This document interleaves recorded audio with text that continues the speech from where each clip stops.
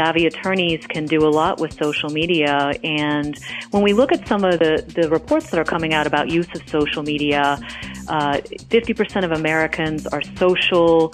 There's an increasing use of social media by 50 to 70-year-olds. It's not just for the younger generation.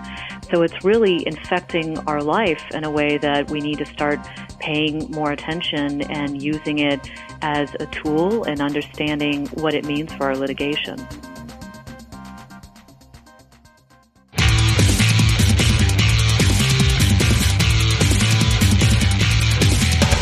This is Lawyer to Lawyer, the award-winning legal podcast with J. Craig Williams and Robert Ambrogi. West Coast meets East Coast, and yes, they are attorneys, bringing you the latest legal news and observations every week with the leading experts in the legal profession. Produced right here on the Legal Talk Network. Hello and welcome to Lawyer on the Legal Talk Network. I'm Craig Williams coming to you from a scorching hot Southern California. And this is Bob Ambrogi coming to you from just outside of Boston, Massachusetts, where it is a beautiful day here today as well. Yeah, we have a 40-degree swing between our beaches and our inland temperatures, so it's pretty warm. Bob, we should be taking this time instead to thank our sponsors, Clio, a web-based practice management software program for lawyers at goclio.com, AppRiver, an email and web security experts. You can find out more about AppRiver at appriver.com, and PC Law by LexisNexis. For a free trial, you can go to pclaw.com/radio. Well, Bob, for many people, social media has consumed their everyday life. From tweets to Facebook status updates, social media has virtually taken over how we communicate with the outside world.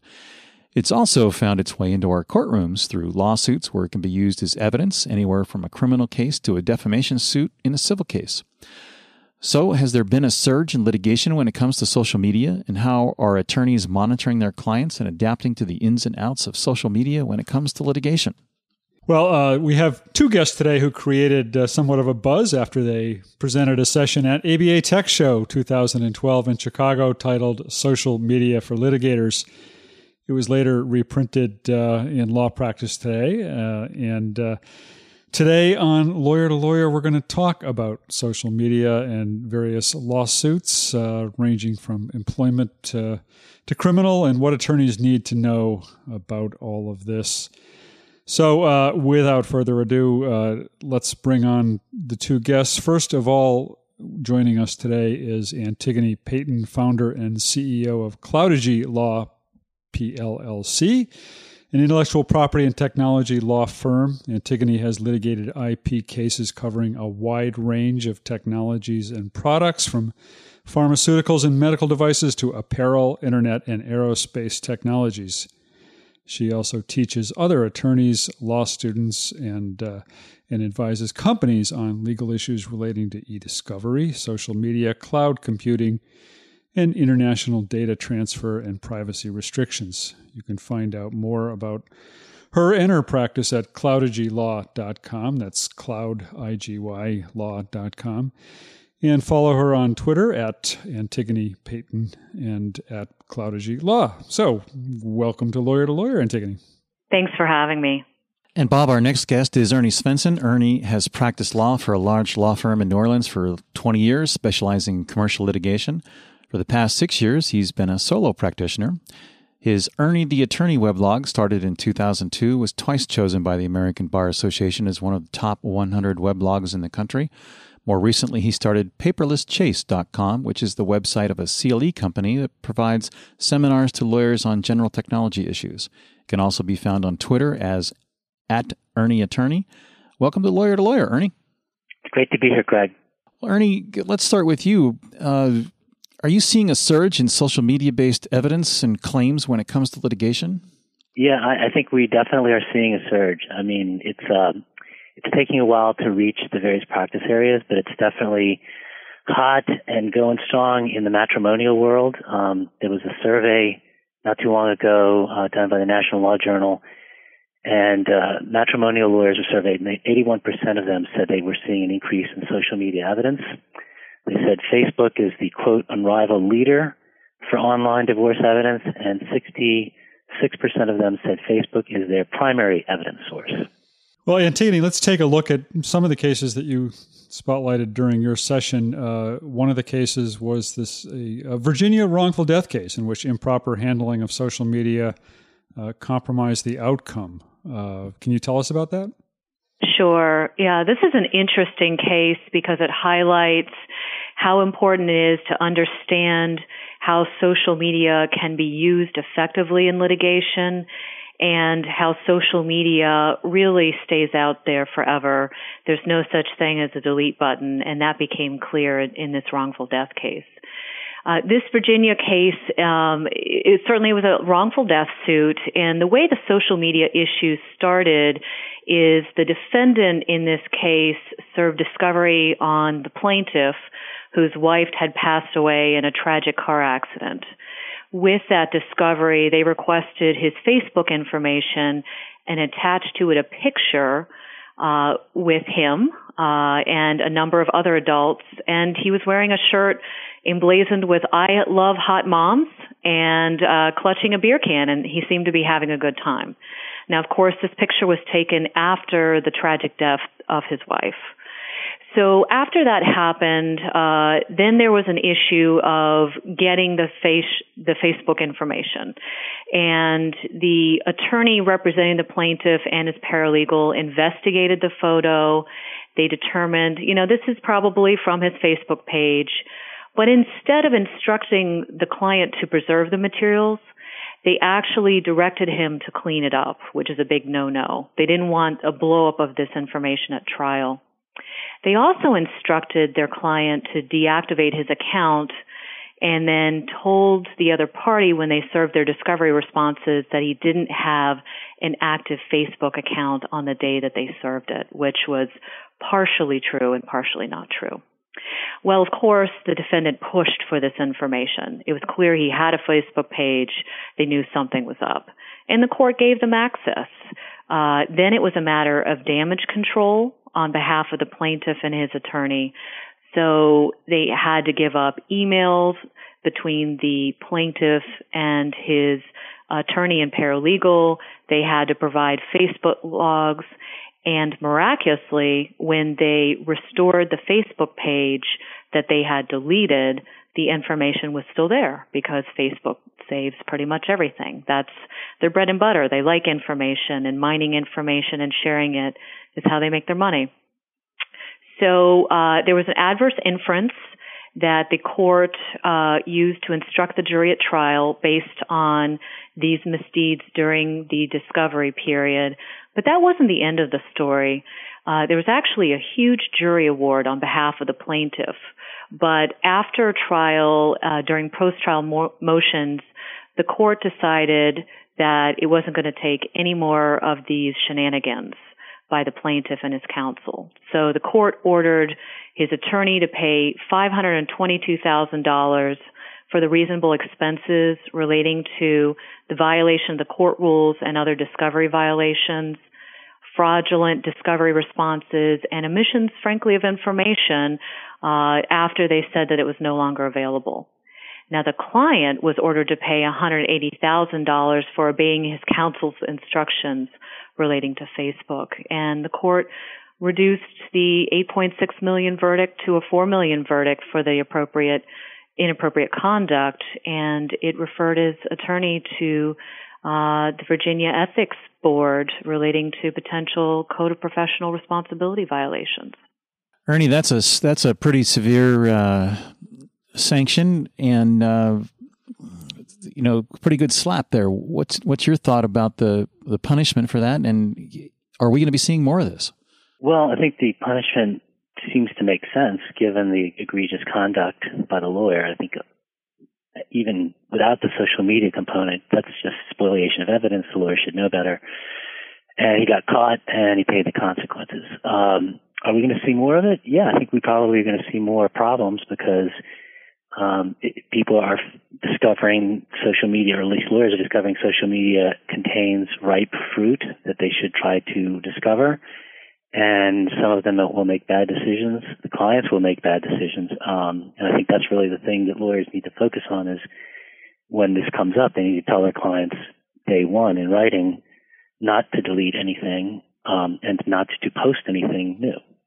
I wonder how much of this is attributable to the fact that the people who become clients, who become lawyers' clients, don't really understand the protection or lack of protection available to them in social media. I mean, there was just that case. It was just a week or two ago out in New York, in which a judge ordered the production of 5 years worth of tweets or something for an Occupy protester who was tweeting anonymously. The judge saying basically there's no expectation of privacy in tweeting. That if you're tweeting, it's the equivalent of kind of screaming out an open window into the street.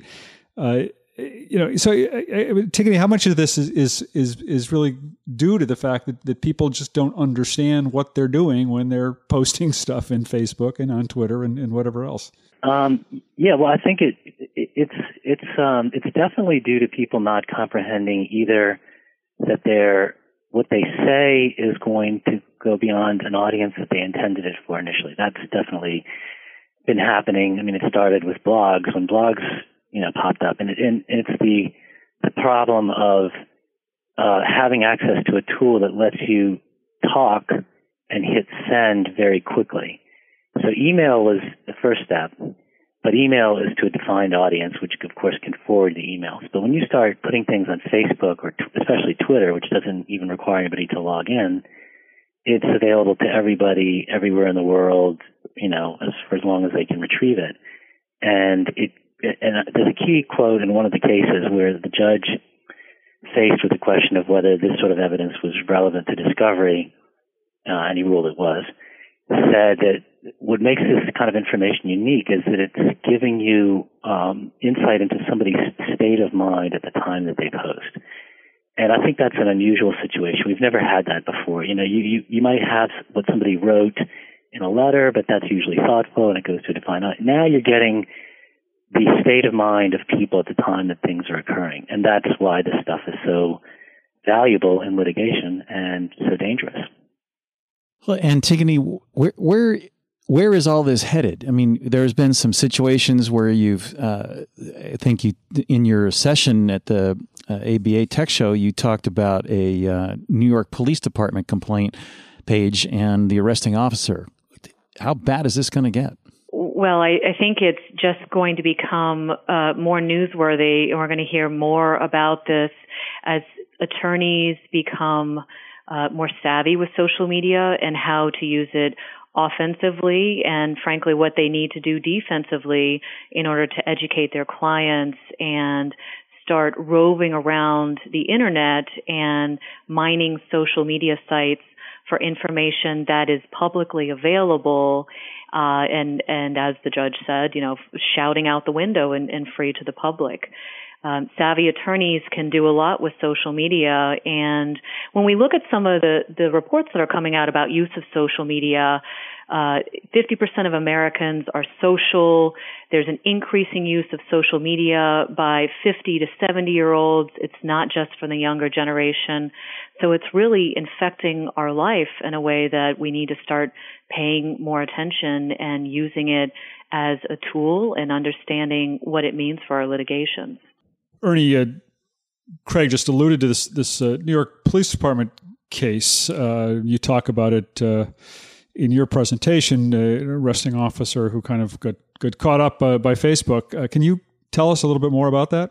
Yeah, it was a case where there was a parade in New York in 2010, and it was designed to celebrate West Indian Americans. And one of the people who was arrested on that day was a West Indian. He was arrested for gun possession.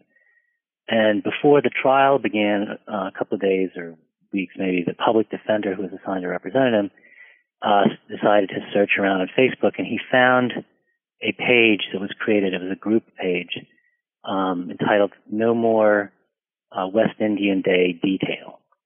And it was a page created by New York City police officers, and it had many pages of commentary, I think 70 pages when he captured it and printed it out. And it contained a lot of hateful comments about that they were savages and animals and so forth. And so the New York police officer who had arrested the defendant had participated in those comments And as I said, the public defender had printed out 70 pages of the comments, which was fortunate because 2 days later, the page was taken down and had disappeared. The case went to trial. The defendant was acquitted. And I guess the moral of the story is, besides the obvious one of don't post things onto Facebook and think that people aren't going to see them like the police officers did. But the real moral of the story was that the public defender knew to search, and he knew when he found something useful to grab it immediately. Because getting that kind of information becomes tricky when you don't get it yourself, but have to ask the service company to provide it. Well, it's also a kind of in and of itself, it serves as a vehicle for defamation. I mean, there's a situation where back last year, Courtney Love settled a lawsuit for nearly $437,000 with a fashion designer that she made defamatory comments about it on Twitter. So it doesn't really, is it really, Antigone, just a different medium than we've experienced before, and it's really much of the same? I think the issues are the same, but this question of being able to take back or delete is a particular issue with social media, or frankly anything on the internet. And again, because of the culture of social media, it's very informal. It can be very reactionary. This is a prime platform for people to say things, whether intended or unintended, that cause these kinds of problems, including defamation suits. What about this question? You had kind of, one of the issues you address in your article is that of sort of who owns your Twitter account. This New York case recently kind of also put another spin on that, which is that question of what is the obligation of one of these service providers to defend you when you're participating either anonymously or in a closed group. It seems that in this New York case, at least Twitter went to some lengths to try and resist a subpoena to reveal the identity of the tweeter there. But Ernie, do you have thoughts on what the providers' obligations are here, and to what extent they should be attempting to prevent subpoenas and discovery of their participants? Somewhat private social media activity. Yeah, I mean, I think that's an important question for lawyers, because it comes up and they want to get the information, and they want to get it from the source ideally, and then the source, be it Facebook or Twitter, doesn't want to provide it. And I guess there are a lot of reasons why they wouldn't want to. I'm sure not the least of which is they don't want to get in the business of setting up a whole new legal department just to respond to this.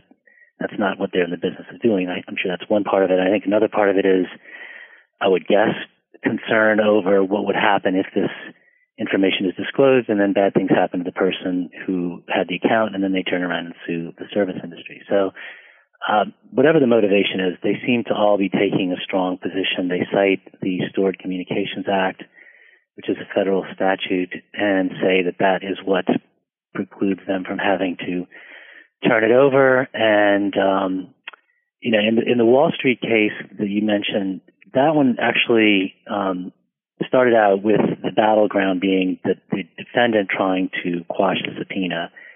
And we have a Court of Appeals opinion on that, and they said you don't have an expectation of privacy. You don't even have standing in New York law. They focused on the Twitter terms of service and said that the terms of service say that this account is designed to help you share information with the world, so people should be on notice that this information is going to be published. The court said that public tweets are searchable, and they said that the Stored Communication Act is relevant but wouldn't impede production. And it was after that ruling that then Twitter challenged it, and Twitter cited its own terms of service and said that despite what the court said, the users retain the rights to any content they submit, so that they weren't giving up their rights, and Twitter was going to attempt to protect it. So I don't think there's been a ruling yet on what's going to happen there, but we'll see. And I guess Twitter and Facebook will keep challenging those sorts of requests. Well, I need to quickly interrupt Antigone. It's time for us to take a short break. We'll have much more on social media and litigation when we return.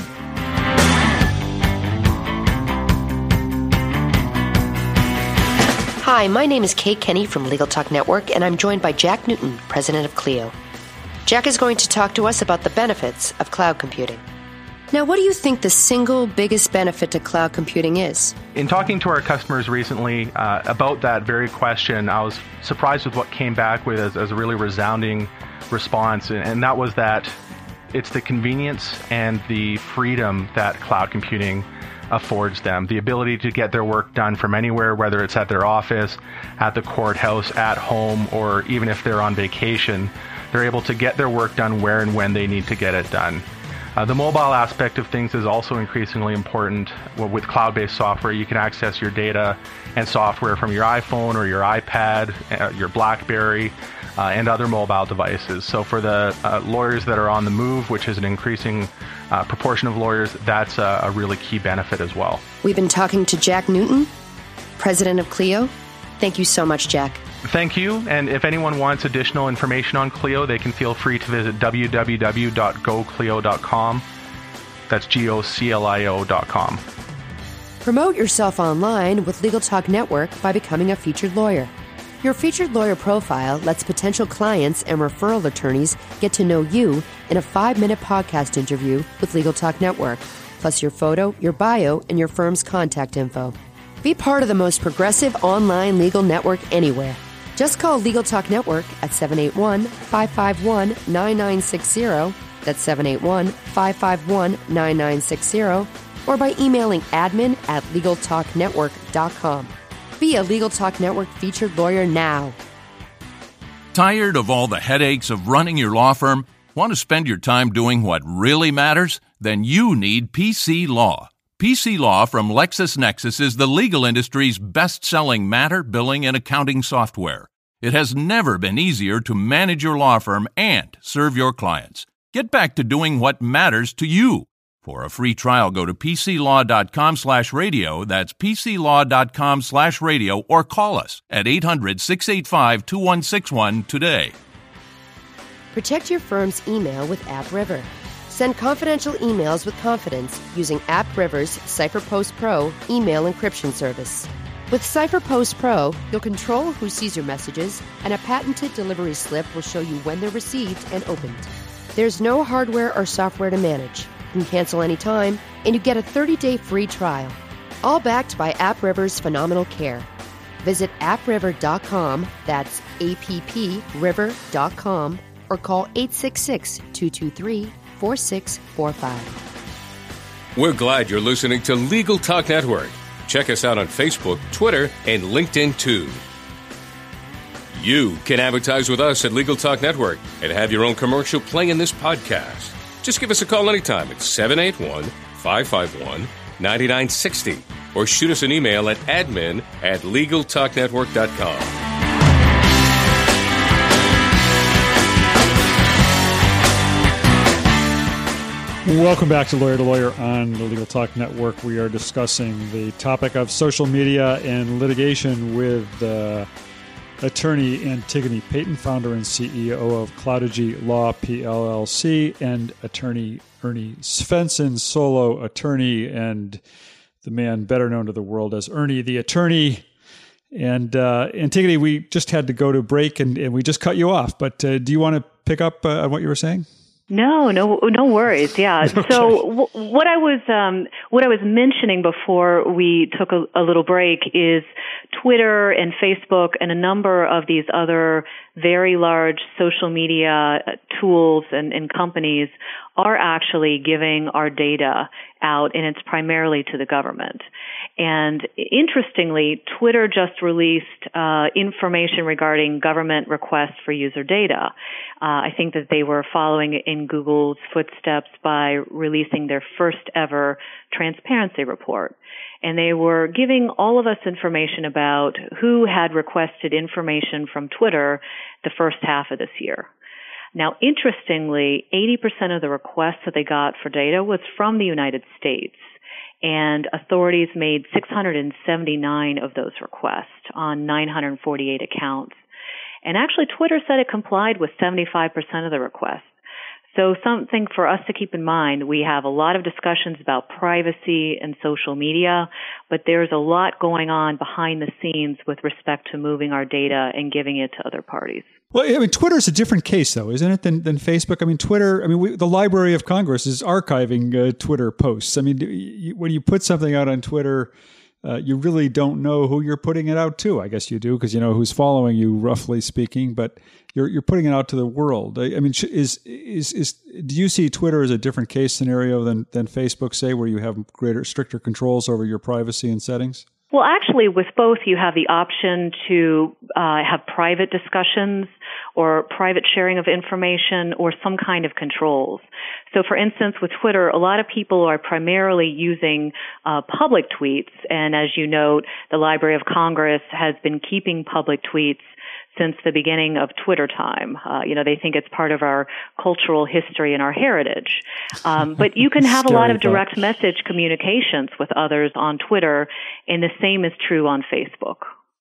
And Ernie, what about jurors? I mean, the situations have arisen where jurors are using social media, and the lawyers on both sides are using that to analyze who the jurors are on their panel? Yeah, there's several aspects with juror use of social media. One is attorneys using it to gain more information about the jurors, and so far that has not, there really haven't been any rules saying attorneys can't do that. So if they are able to do it and they want to do it and they know how to do it, they can.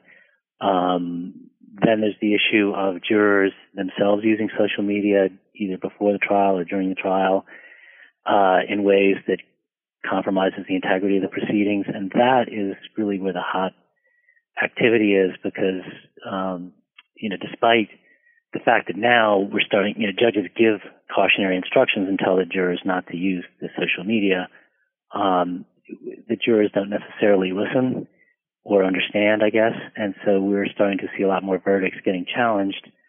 As a result of that, there was a study in 2010 that said that there were 90 verdicts challenged since 1999. In 28 cases, there were new trials granted because of supposed internet misconduct, which includes things more than just social media, but social media is a big part of it. The next question from that, I guess, is up from jurors as to the judge. Have you seen any situations in which litigation has been compromised by a judge's use of social media or inappropriate use of social media? I'll throw that out to either of you if you've seen that. I mean, I haven't seen a case exactly. I know that the Florida first ruled that judges should not friend lawyers on Facebook, and then there are other jurisdictions that have addressed that question, and Ohio has an ethics opinion.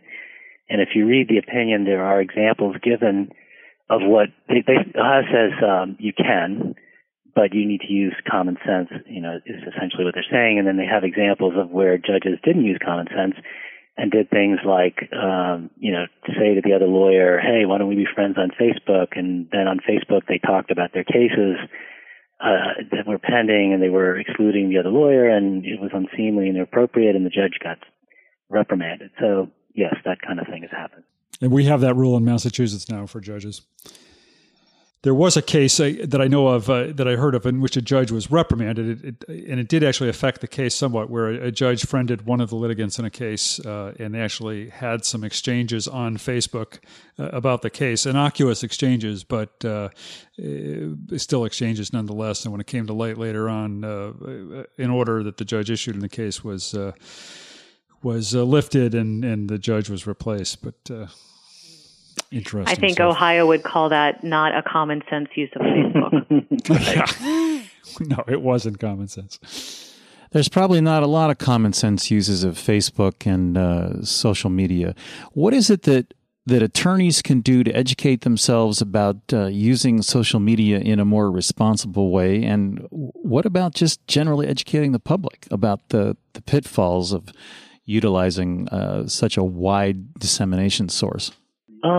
Well, I think that trying to educate the public is a great idea, and that's, we should do that as best we can. I think that realistically, the problem is greater than social media, and I think we're just going to keep having these problems. So I guess for attorneys, the question is, what do you do about the fact that your clients might be doing this, or that the opposing party might be doing this, or that jurors might be doing? What do we do about that as attorneys? And the message that that I've always put out, and Antigone, I know, agrees with, and this is where we kind of started to bond, is that attorneys, if you ignore it and say that this is foolishness that only teenagers do, and you don't participate in it at all, it makes it a lot harder to understand how to make use of it or what to do with it when you encounter it. It's kind of like e-discovery. I mean, e-discovery, can be complicated and so forth, but at the root, it's about digital data. So if you understand how digital data works and where to get it, then you are better off in the e-discovery world than lawyers who have no idea. So the message, that I would put out is learn how to use this stuff. And when lawyers say, well, but look at all these mistakes people are making, good lawyers are cautious and they understand how to evaluate risks. They're not the ones, at least the ones who, lawyers who have common sense, would know how to use this stuff judiciously, or they should. And if they do that, even if it's just in a sort of cursory way, they're at least getting a sense of how these tools work. Because if you have no idea how they work, then you don't know to do things like the public defender did in his case, which may have resulted in the acquittal that otherwise wouldn't have happened. So you have to use the tools to understand them. That's the message. Well, that makes sense. For us to I was just going to say it's getting close to the time to wrap up the show, and want to give you both the opportunity to put together your final thoughts as well as your contact information for our listeners. So I understand that both of you have a new project together that you might want to talk about. So Antigone, let's start with you. Sure. So final thoughts, just to echo what Ernie said, we need to understand our client's case and the issues in the case. And I think we also need to understand social media. It's here to stay. It's not going away. And it's on an exponential curve when we talk about adoption. So we both get in to multiple tools. We play with them. We use them.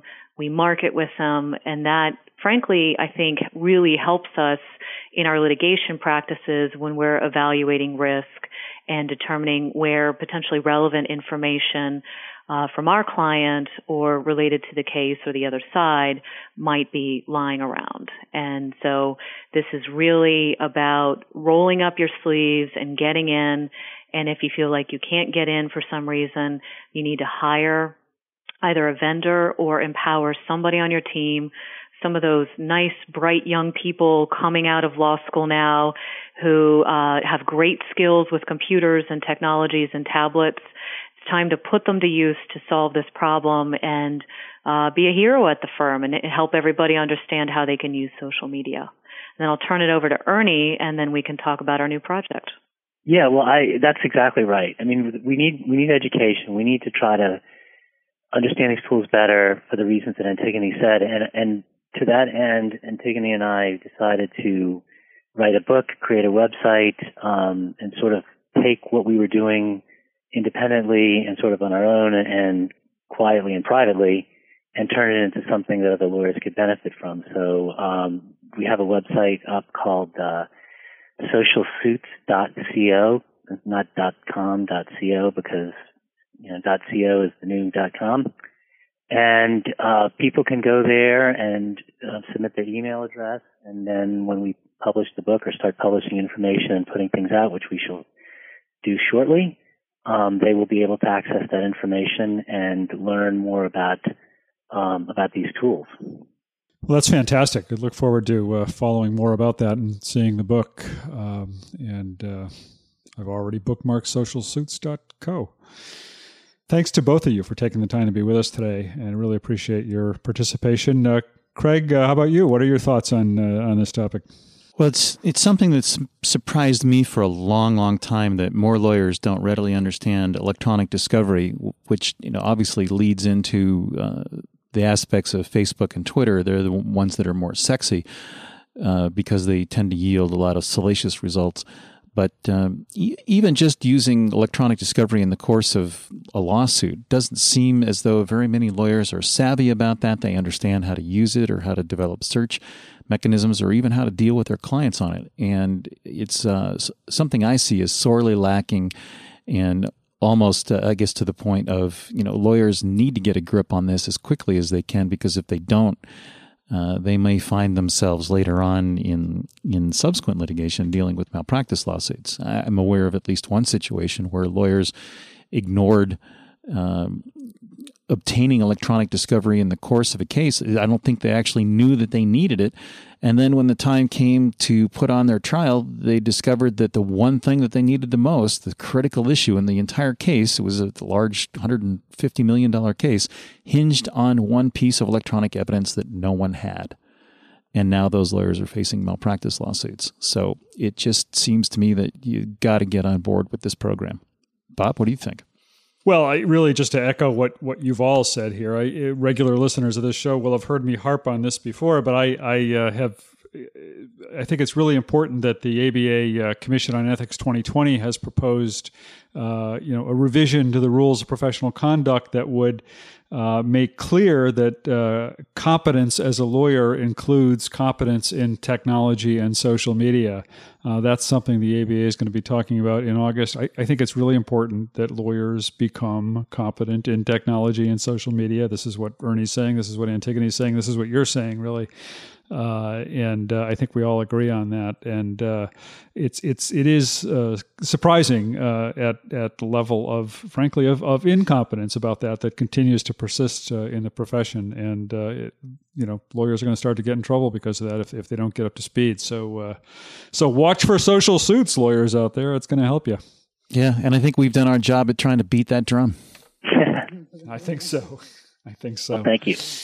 Yeah, well, good. Well, thank you both very much for being on the show today. We really appreciate your thoughts and your ideas about this. So, Bob, I want to wrap up, and after thanking Antigone and Ernie, we want to remind our listeners that they can now get CLE credit through West Legal Ed Center for listening to select Legal Talk Network podcasts. Go to LegalTalkNetwork.com and click on the West Legal Ed Center. You can also find all Legal Talk Network shows on iTunes.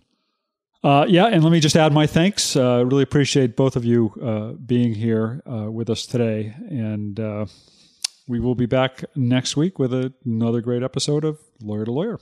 Yeah, and don't forget to go to LegalTalkNetwork.com to download your Android app to access all Legal Talk Network shows and be on the lookout for an iPhone app that we should have out shortly. So we'll be back again next week with another great legal topic. When you want legal, think Lawyer to Lawyer.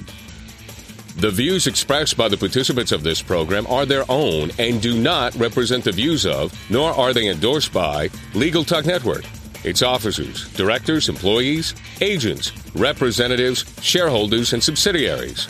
None of the content should be considered legal advice. As always, consult a lawyer.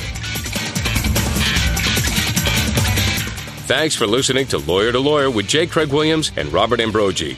Every week, a new legal topic that you won't want to miss. We hope you'll listen again and check out our other shows on the Legal Talk Network.